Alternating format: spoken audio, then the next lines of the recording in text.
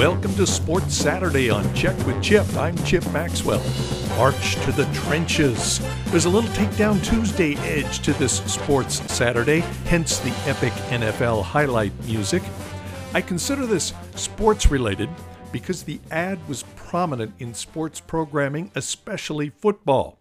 I'm talking about the infamous Gillette ad portraying and denouncing toxic masculinity. References to sexual harassment and assault permeate the ad.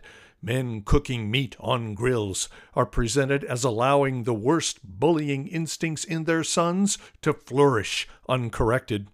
A company that sells shaving and other personal hygiene products to men spent a fortune in precious broadcasting time and dollars trashing its consumers.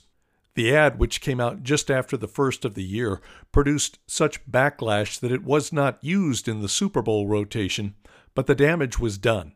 This just in, Gillette's parent company, Procter & Gamble, suffered a net loss during the last economic quarter because of an $8 billion loss in market value by Gillette in the wake of the woke, toxic masculinity ad. Gillette's CEO says it was worth it to make a statement and connect with millennials. Apparently, the millennials are growing beards or going elsewhere for their shaving supplies. Meanwhile, the fathers and grandfathers of those millennials, especially the football fans who endured the ad repeatedly, reacted to the Gillette ad the same way they did to the national anthem protests.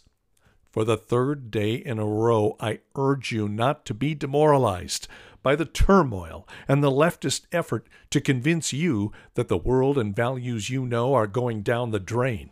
Stay the course. Strike a blow against the woke whiners. Find an alternative to Gillette. Treat the females in your life well, as true men do.